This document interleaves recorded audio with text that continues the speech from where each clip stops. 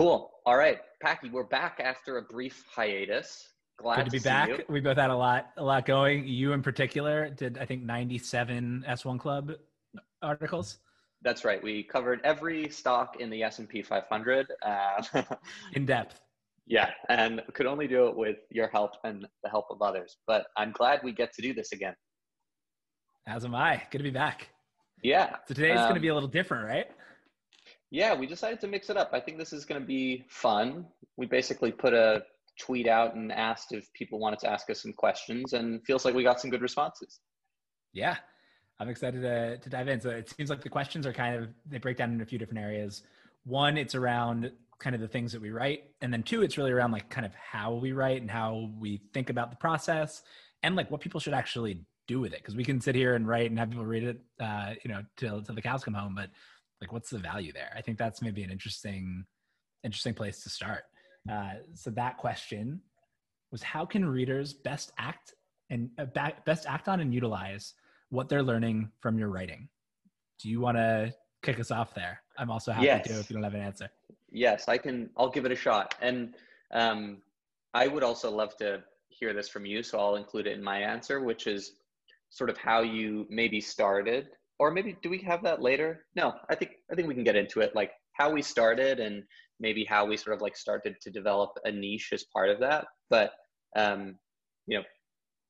I started out working on this August of last year, and bit by bit, sort of it turned from what was essentially like a different version of a Medium blog that I thought I'd very occasionally post things on into more and more of a product. And so over time, I think the things that I hope people get from it and can leverage has changed a little bit. I think at first it was really about like saving people time. And it was like, cool, bit of a link roundup of things I found cool this week. And I think that's where like everyone sort of starts, or often starts. I started, yep. Yeah, because you realize, you think, okay, there are other people that do this. There's clearly a demand, like I could put my little spin on it and people will like it. And actually, like some people do. But you eventually sort of realize that value over replacement is zero or very, very tiny. Yeah. And that the people who really like you are coming for that like tiny little twist that you're putting on it. And so if you like focus there, that's where you could really get value out of it and where you can deliver some unique value. And so that's a very long way of saying today, what I hope people get out of it is fundamentally multidisciplinary thinking, and the value of applying models from history and psychology and economics to the world of today, which to me is very much defined by tech. And so basically giving you the mental calisthenics and models to start to think in an original way. So that's the hope. Very nebulous in that respect. No, I love that. I mean, I don't think my answer on kind of any front is going to be too different. So I started writing last April. So I've been doing this almost a year and a half now. But for the first year, it was mostly a links roundup with the occasional essay. When I decided to start going deep, it started kind of a little bit more theoretical, applied to some actual examples, and then kind of has evolved to go the opposite way. So there's really kind of two things that I do now, which are, one, on Mondays, I typically do a company deep dive and like really try to include some strategic frameworks and some other kind of just ways of thinking about things in those essays. And then on Thursday, it's a little bit wild card, but normally focused on much earlier stage companies. And so I think like there's something interesting about doing almost like on Monday, it's a bit of a retrospective and like, here are these big companies, like here's why they're really doing amazing things. And then on Thursday, it's like, here's why I think those same reasons that this company is already doing amazing things is a reason this company might do amazing things. And in terms of what people get out of it, I think it's a little bit similar. One, maybe it's just thinking more deeply about a company that you haven't thought about before. Two, it's figuring out, I think a lot of business writing, and I really tried to avoid business strategy writing for a while because so many people do it well. But I think what it misses in a lot of cases is that it feels very kind of dense and unapproachable. So I try to make it a little bit more fun and use memes and whatever so that people can actually like think like, oh, if this idiot can figure out like how these businesses work, then I also can figure out how these businesses work. So I'd say that's kind of a big one, is like really just learning how to think critically about things. And then there's this idea, I think, in everything that I write, that like there's all these companies that feel like they're already super valuable and overvalued and whatever. And I think people still deeply underestimate the impact that tech is going to have and how big the opportunities are for these companies. So certainly like my natural inclination is to be an optimist, but I think just like this sense of optimism, I'm probably too optimistic in a lot of companies, and in a bear market, I'm going to look like an idiot. But for now, I mean, like, I really do think that there's just like massive upside for these companies. And so people need to understand them better probably than they do as businesses. That's super interesting. Do you mind if I follow up on one quick piece? Let's do it. How do you select the companies that you do deep dives on? Like, is there any sort of process to that, or just like, damn, this is interesting? Yeah, it's more, damn, this is interesting. So I have a list of things that I might want to write about at some point, and then inevitably that goes out the window. And on like today, we're recording this on a Wednesday early afternoon, and I have no idea what I'm writing about for Monday yet. And so like it's, you know, spending too much time on the internet, too much time on Twitter, and like really figuring out kind of like what the story is, and if there's a different way to write about something that's kind of in the news, or a company that people might have heard a little bit about but don't really deeply understand. So this week was Open Door, for example, because they went public via a SPAC with Chamath. So hopefully somebody does something interesting in the next couple of hours so I can start writing for Monday. That's super interesting. Do you usually have Thursday locked and loaded before the day before? Is certainly more collaborative typically. So Thursday I do a few different things. I do investment memos where the Not Boring Syndicate can actually invest in early stage companies, and I'll write up a memo, which I think is a lot of fun in all sorts of ways. One, to be able to invest together, I think is really cool in an asset class that again seems like kind of unapproachable from the outside, but it's just a bunch of small businesses, and there's an easy way now through AngelList to be able to invest. It's guest posts. Now I'm doing sponsored posts, which is interesting, and I'm kind of playing with kind of like how the audience feels about doing sponsored posts. But there's so many companies that I'm naturally interested in that like I would write about anyway, that are also willing to pay for that I'm going to play with it. And I'm going to be as honest as possible about when I'm being paid, and like kind of the bear case on the company as well. I tell everybody like, you know, I'm going to say things that are also negative about you. Like this has to be genuine. But that's a really long way of saying, because there's other people involved in those are coordinated ahead of time. Cool. Interesting. I feel like that we sort of half segued into a question about writing process. And I remember a few weeks ago on Twitter, I think you had like a hilarious diagram of your process. How does it like typically work in the nitty gritty? I mean, it sounds like probably a fair amount is just like suffering.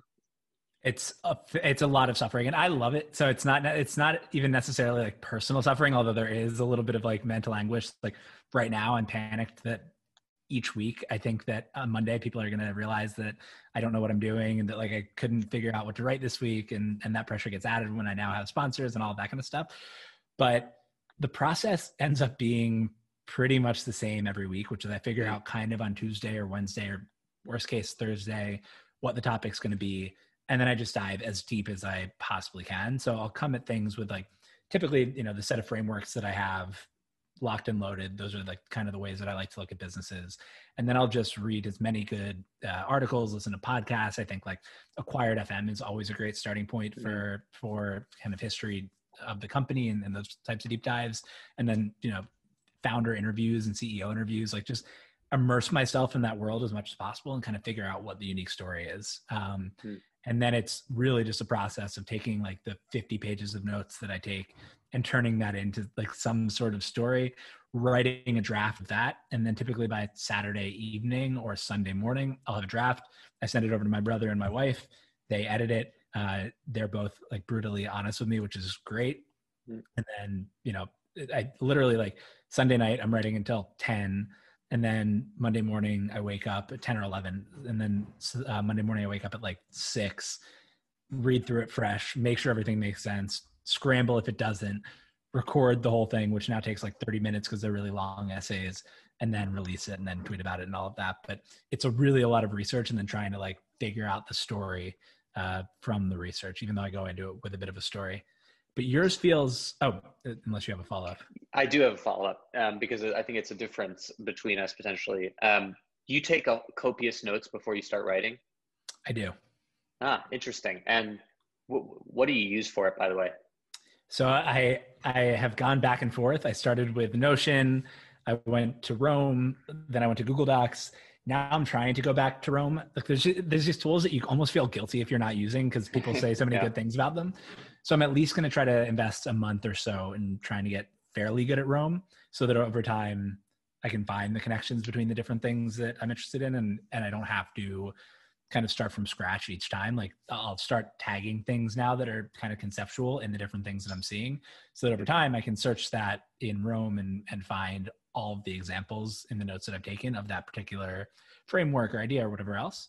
But Google Docs is also totally fine. Yeah, totally. I find myself defaulting more and more to it of just like, whatever, it makes it easier if I want to share with someone. Like the sharing ability is really it's just hard to find it as good somewhere else. Yeah, I mean, I definitely write my drafts in Google Docs for that reason. What about you? Yeah. Tell me about your process because yours seems, you mentioned it as a product before. It seems more like a product and kind of more structured. So how do you figure out what you're going to write about and then walk me through the whole thing until you hit send?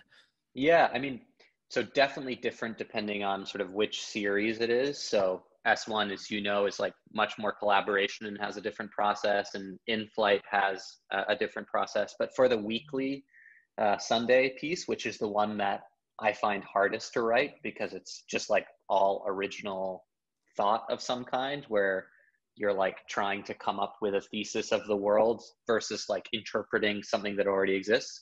That I think like I have the same trouble that you do, which is like during the week, I'm really anxious about like, I hope I'm going to be able to come up with some idea that isn't garbage this week. And I always think it's about to be the week where it finally all comes crumbling down.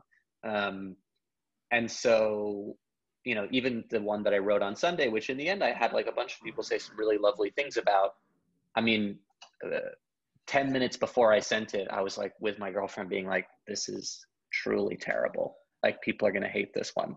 We just have to take a pause and thank your girlfriend, thank my wife for dealing with like, I just become kind of like a basket case over the weekend a little bit. And like, she'll just see me as she's talking, like I'll stare off into the distance and she'll be like, you're thinking about the essay, right? And like, that's just constant. So thanks to the partners here because it's kind of annoying.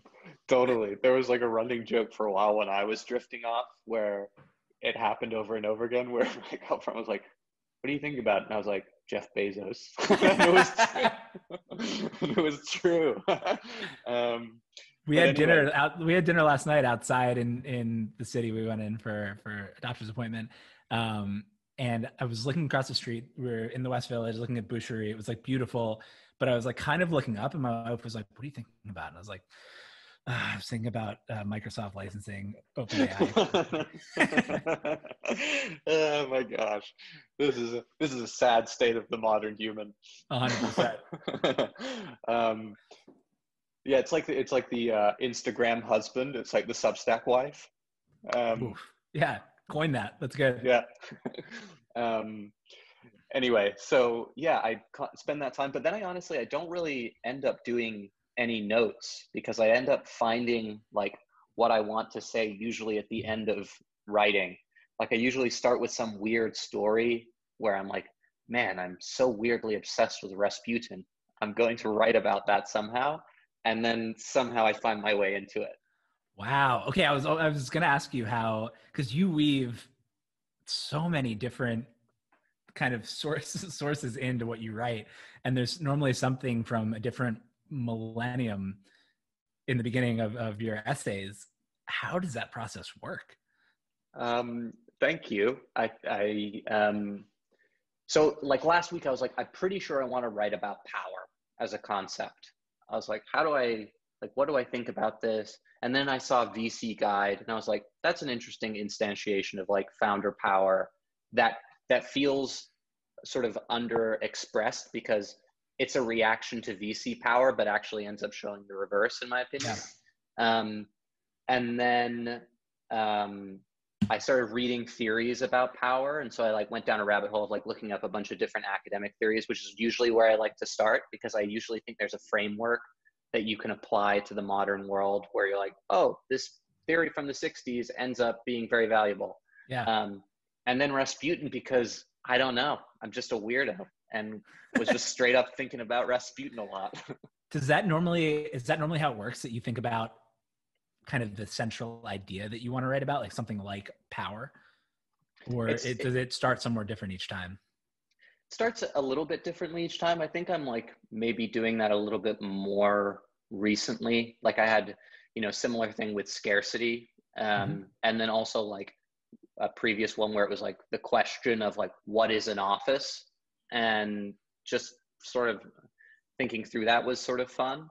But I'm honestly not sure what I'm going to do this week. I'm vaguely thinking about the idea of, like, is everyone about to become a bank in the influencer space? Like, do you remember the Kardashian card? No.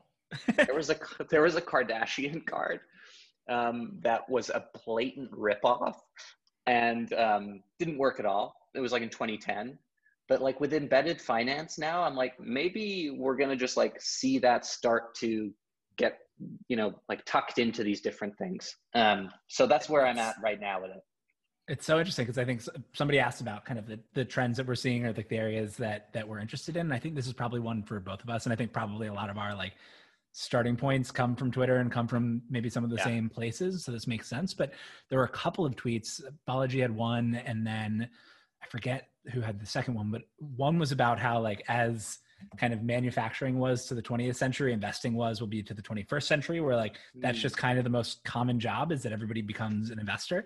So I thought that was really, really fascinating. And then there was one about how during coronavirus, more people, and not just kind of like rich white males, have started investing. And so like what that means to the landscape. But I think there's something so fascinating with, as more and more things that you normally have to spend all of your time doing, and like resources that you'd have to spend all of your time acquiring, become easier to acquire. And I guess during coronavirus a little bit, there's something around the fact that like you just need fewer things. So like you almost go up a meta layer, like each time, like you go from the farm where you're like pulling the thing out of the ground or mining the thing out of the ground in other cases, to the factory where you're going up one level and figuring out what you do with that thing. And now like everybody kind of becomes a capital allocator. And so I think like that progression is super interesting. And whether it's bank or everybody becomes like, everybody has a rolling fund or a syndicate or whatever else, like if everybody just kind of goes up one layer of abstraction, like each X number of years. That's super interesting. Have you actually seen a great discussion of like incentives with rolling funds? Because that's something that I'm thinking about also. It's like, all of these are popping up. There must be some weird incentives that end up panning out that we're like not foreseeing right now. I mean, there's some obvious ones, but like it feels under discussed, despite it being a very buzzworthy topic. It's so interesting because like, I run a syndicate, but not a rolling fund. And I was very honest with people about the fact that like the incentives are really messed up in the favor of the person who runs the syndicate. And so like, I really am trying to do maybe an investment a month and like be super selective and have 20 calls for every investment that we end up doing.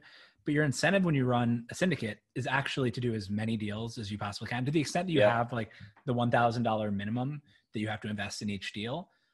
You get 15 to 20x, depending on what the carry is, leverage on every syndicate that you do. And I, spend days writing a memo. And so like, it wouldn't even be possible for me to do it. But some people just like get a deal, put it in the syndicate, they get 15% carry. There's no fund that you have to return. So each one is a discrete opportunity for the syndicate lead to make a bunch of money. And so like as long as you're right more than, one out of every 15 or 20 times, and with VC, it has to be kind of one out of every 8 to 10. So it's like twice as good odds if you're running a syndicate that you'll be able to get some money out of it. So the incentives there are kind of messed, and I understand like why people want to do syndicates. A rolling fund is a little bit different, but I think it's all part of the same expression. And I think you probably agree with this, of being able to turn audience into something else. And so like the first instantiation of that was selling products to people.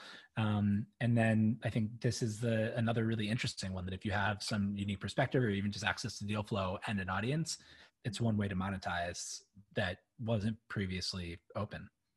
Yeah, that's super interesting. And it makes me wonder what happens to Twitter followers of big accounts when the account holder dies. Like, has there been a discussion of like inheritance of audience? Oh my God. Well, it's so interesting, right? Because like there's like a little bit of, I think newsletter lists are a similar type thing. And there's been some discussion of like kind of micro M&A in the newsletter space, and you can acquire lists and all of that. Yep. And I really don't know how much value there is to it. Like you really follow 100%. a Twitter account or a newsletter writer for a reason. And like, that's the reason I don't want to jam a bunch of deals down people's throat, because like there's that trust there that you, like is the most important thing and gives you all the optionality in the world. And to kill that on any one thing is crazy. But I think the same thing kind of applies with a Twitter account, like where if I took over Barack Obama's Twitter account, a lot of people would just be there because people don't unfollow accounts that often or even check Twitter that often. There'd be plenty of people who'd be like, this is just not what I wanted out of this account. I'm going to not pay attention. Like there's almost no value in me taking over Barack's account. Yeah, which I think comes back to your point that like, because of the inherent end date of audience, you have to find ways both to like maintain a living, but also to get the most value out of it, to like translate audience into wealth in these other ways. Because like 3 million Twitter followers when you're dead is not really very useful. Has anybody turned it into a sticky SaaS product? Because that's the one where it feels like it's kind of the best transfer. If you can turn audience into something that just is low churn and produces money over time, totally, that's probably the best. But most people are turning it into things that are like fairly discrete, whether that be a product or an investment opportunity or something else. I can't think of any examples of like a big SaaS business started audience first. Yeah, I mean, in a way, ConvertKit was started that way because Nathan was like a great like ebook writer and had built a business doing that. I mean, obviously, I don't think he like necessarily like maybe didn't directly leverage audience to make that happen, but I'm sure it was helpful. I've definitely thought about it with the Generalists. Like, I would love to make a nicer reading experience for S1s. Like, would some finance people spend like $5-10 a month for that? Like, maybe that would be a fun use of audience. Yeah. But to your point, I don't think it's been done yet, but I think at least not at a large scale. But I suspect we'll see more. Yeah, it's essentially any type of business that would advertise on a newsletter or podcast, which are high LTV, fairly sticky businesses, are the types that you should probably just like directly start yourself at some point, because there's a reason that they're advertising to these audiences. That's so true. Yeah, that's the right barrier. Maybe newsletters eventually become just dev shops past a certain point.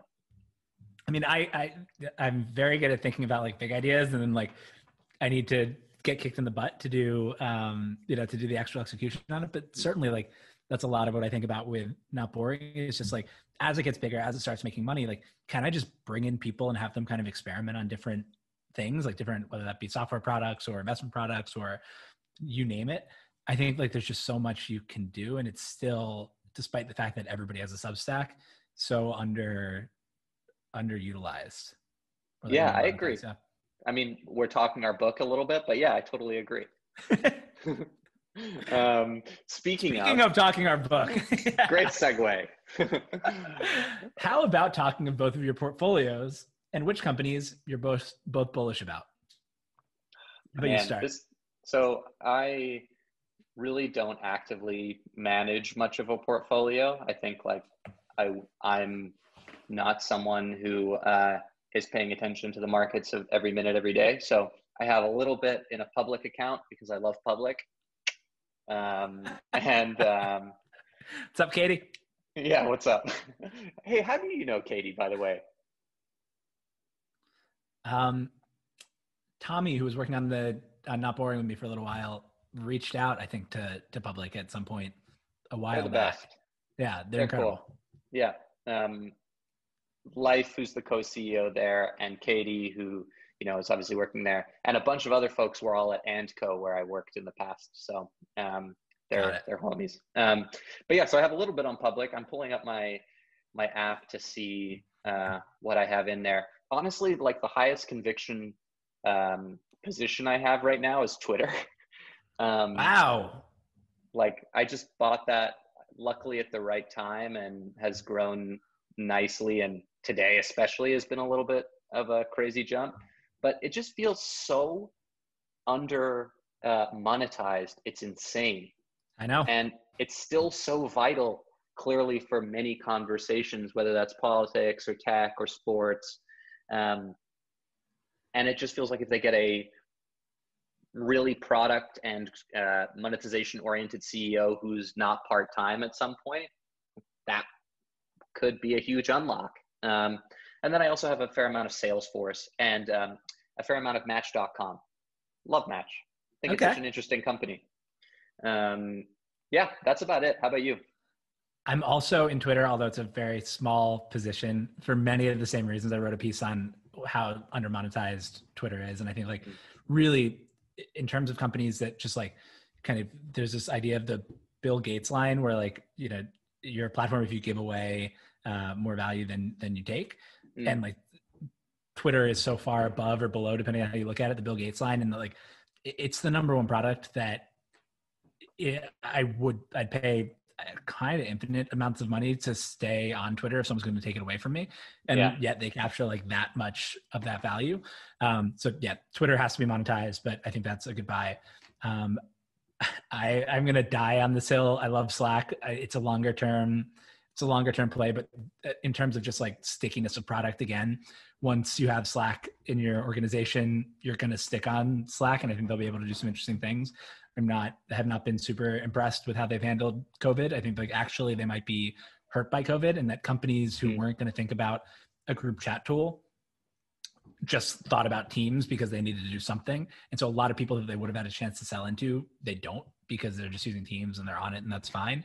I still love it, and I still think it's undervalued. So I'm going to hold on to Slack, but it's slightly less strong conviction than it was before.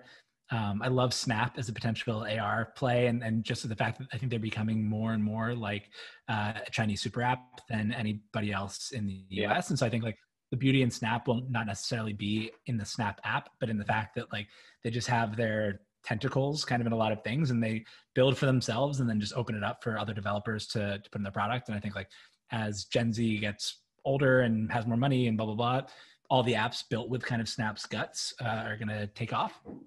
So love Snap. Tencent, I'm starting to build up a position in because it is a Chinese super app company, and they just have an absolutely unbelievable investment portfolio. SoftBank is a company I changed my mind on, but when I wrote about them, like they also have a pretty unbelievable portfolio, and there's just such a massive discount because people think Moss is a crazy person. So I think that one's interesting. I don't know. There's a bunch. It's way too heavily tech, so I'm going to start doing a little bit more like I'm working with Fundrise on a piece for this upcoming week. I want to start doing a little bit of real estate. I want to like go into different kinds of asset classes to balance out my very heavy tech focus. I love that. Yeah, that sounds very sensible. And we must absolutely preface that this is not, or not preface, I suppose, appendix. Yes.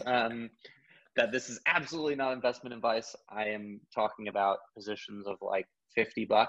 And regardless, you know, everyone should. Neither one of us is an advisor. I mean, like that's another interesting thing about writing about these companies is that like, this is my thoughts on a company whenever I write and whenever I'm talking about it now. And anybody would be an idiot to follow me just blindly by reading only what I've written. Like you have to do your own research here. 100%. And it's like, it's more important for what we're spending time on to be interesting than to be right, in my opinion. Like my thoughts on a sector, I'm like, yeah, it might not be true, but hopefully it like gives a framework to think about something in a different way. And that is hopefully more valuable than just saying like something that is high probability, but maybe like quite dull. I think that's one of the unlocks that I found when I said before that like, you know, I wanted to write about things that other people were writing about. I'm less worried about being wrong than I think other people are. And so, you know, the last two things I've written, I've called back to old essays that I've written where I've got certain things totally wrong. And I think that's 100% fine. And it's more about the way that you think about it than anything else. Yeah, that's why I feel like it's harsh that when people like rip Scott Galloway, where they're like, look at Scott Galloway's anti-portfolio. I'm like, we're gonna disagree strongly. I'm optimistic and wrong and nice and wrong. If you're gonna like tear companies apart, you better be right. So like, like the best short only hedge funds have like deep forensic accounting practices and like spies essentially on their teams. And like you need like real conviction, I think, to totally rip a company apart. Whereas I think like his audience responds well to him ripping people apart. And so like, there's certain calls like, Macy's is going to be bigger than Amazon or whatever that are just wrong. And he wasn't particularly dickish on, but there are other calls where like, he's just doing his shtick. And like, there are real people who work at these companies. So like, I'm certainly biased, optimistic, and like not being an asshole. But if you're an asshole and wrong, I'm more than happy if people rip on you. Oh, I think it's a public service to be an asshole in some of these circumstances. You need to have someone who's like the fox in the hen house or the skeptic, right? 100%. But when you sign up for that, because it is easier to attract audience that way, that if you sign up for that role, the other part of it is that people are going to rip you when you get it wrong. And I think that's like a trade that he's probably like, I don't think Scott Galloway gives a shit when I think about Scott Galloway, which is great. And like, you need that persona. I think he feels pretty upset a lot of nights when he thinks about Packy. Yeah. No, but I couldn't do that. I could not be the public villain. I don't think he cares. And I think that's great. And it's a great way to build an audience. And he's been more successful than I'll likely ever be. But, the other side of that coin is that people are definitely going to rip you. Fair enough. Okay. So I think the argument is that if you go in for the sassy chat about tech, then you can expect some sass coming back your way. Yeah, it's the golden rule. Yeah. All right. Fair enough. You sort of talked about this a little bit. What's a product or industry that you've changed your mind about recently, and why? You mentioned SoftBank, but maybe something else is more sort of product focused. Again, I probably get just like more bullish on things as I research them. Like I really try to start looking at things like kind of bearishly, but iBuying was one that I got into this week. So that's companies like Open Door and then Zillow Offers that buy houses. And I went into it kind of thinking like interesting business, low margin, like, I don't know. I think you can't really buy homes with technology and like there's just a lot of local knowledge. Came out of it thinking that actually like,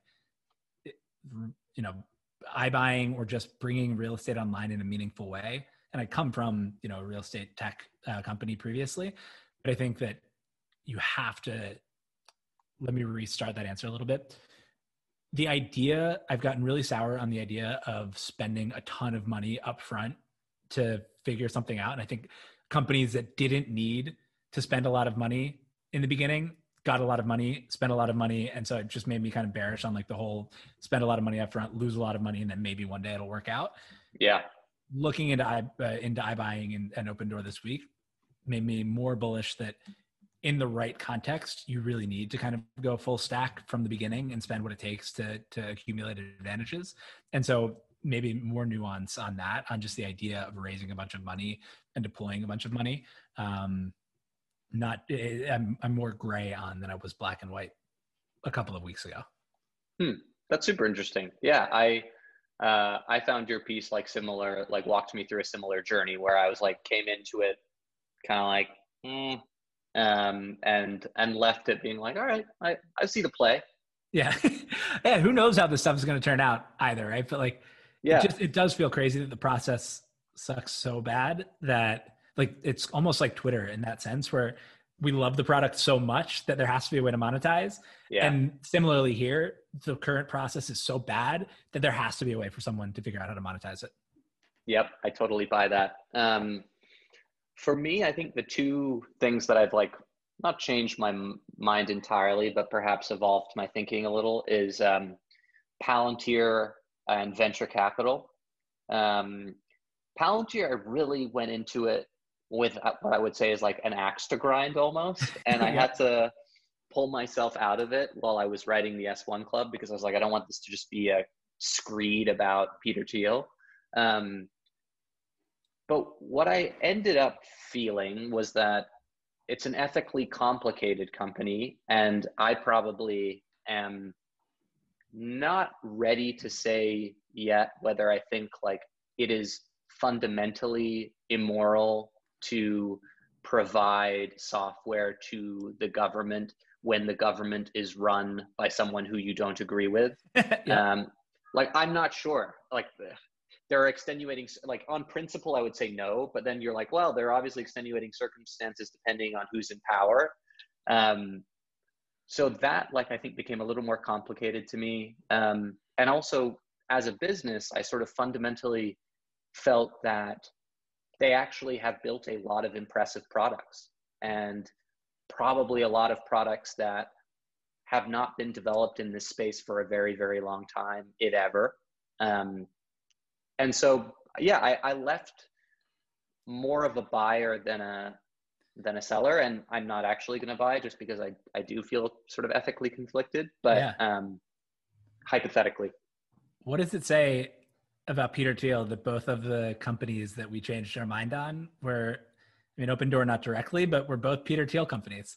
Yeah, there you go. The veneer of Thiel is pretty unpalatable to most, I think, at this point. But under the hood, you have to reflect. You have to respect some of the thinking, I suspect. I mean, maybe he's an Uber Scott Galloway, right? Where like he's just happy to take the arrows, and his ideas people are not going to understand for a long time. I'm not saying that's the way that I actually think. I need to think more deeply about it, but that he's willing to be the villain for a very long time to potentially make the world better. Oh, absolutely. I mean, it's also the premise of every supervillain ever, right? The supervillain always wants to make the world better. They're always like, wouldn't the world be unbelievable if we got rid of half of the population? But anyway, so, and then VC, honestly, it feels like the market is extra crazy at the moment. And writing the piece this week around sort of defensibility in VC just made me realize how tough it is to stand out right now. And so that sort of just hammered that home a little bit. Did I lose you? No, I'm still here and I can hear you. Can you hear me? Yeah, I can hear you, but your screen is frozen. I'm just stuck on that smiling picture. I'm going to stop it and turn it right back on. All right, nice. There we go. There we go. I'm back. At least I was smiling in that. But yeah, so tell me more about your thoughts on VC, because I thought that was fascinating. Like, your personality is potentially the only defensible aspect that you have. How is that a sustainable thing? So dive into that a little more. Yeah, I guess this is something I'm sort of thinking about more and more, which is just like personality as a moat feels real suddenly. Like through the creator economy, for sure. That I wrote a piece about Joe Rogan one day, theoretically being able to IPO in some kind of structure. And it feels like VC is going to go in the same direction to a certain extent, which is like the services are pretty commoditized. The capital is certainly commoditized. The proof of that at the moment that you see is just like escalating round sizes and valuations that I think are out of whack. Although I think the argument, is the counter argument is that like we're still underestimating the growth of tech. And so like you can make the fund math work. But that really, like, the VCs who could be breakout or really make themselves eminent in the next era are people who are like empathy athletes of some kind, and not the like, let me know how I can be helpful sort of lip service that VCs get an especially bad rap for, but like really someone who just has magnetism because of the way they are. Yeah. Who do you think is in that camp? Like, if you had to bet on somebody that was maybe a little less known now, who are like 3 VCs that you'd bet on? Well, that's a great question. There are a lot of people who I think are really good at this. The ones that came to mind while I was writing it, who I like think I know well enough to be able to say, I believe this for real, is Nikhil. I had him in my list. Yep. He's just like, everyone you talk to has so much respect for him, loves him. And then when you meet him, like you get the same sort of genuineness and authenticity. And I think he's able to project that online in a way that's very true to reality. So I think like he's like one of those unicorns who has incredible, obviously, brain as well as like a deeply compassionate person. My friend, an old-time friend, who's now in venture, Courtney from Sousa Ventures, we had our first job together. And so I have a larger sample size there, but like, again, she's just like a real person. And she doesn't even have Twitter, but has, managed to rise to a great fund and, a partnership role. And I think that's like a testament to the fact that she builds real relationships. And, there's a bunch of others. I mean, I'm sort of avoiding answering it entirely because it's so inherently biased, but like I worked with Brett at Charge, and like, he's just like one of the highest EQ people I know, like natural connector, community builder. But there are a lot of people who I think are high EQ. I guess the question will be like, how do you truly level that up, and how do you make that as much of a product as possible and a part of like your playbook in a way that is replicable? Yeah, that makes a lot of sense. Should we wrap it up with our kicker question? Let's wrap it up. All right. What percentage of land mammals could you outrun on land? What is your plan to improve this percentage over time? God, this one's really tough. And I think it might be the toughest question that we've answered so far. I'm really out of shape right now. I think a lot of people have maybe used quarantine to get in shape. I'm probably in like the slowest shape of my life. I was a runner in high school. I probably could have outrun like 99% of land animals back then. Yeah, today I think I'm probably closer to like 5 to 10% of land mammals, unfortunately.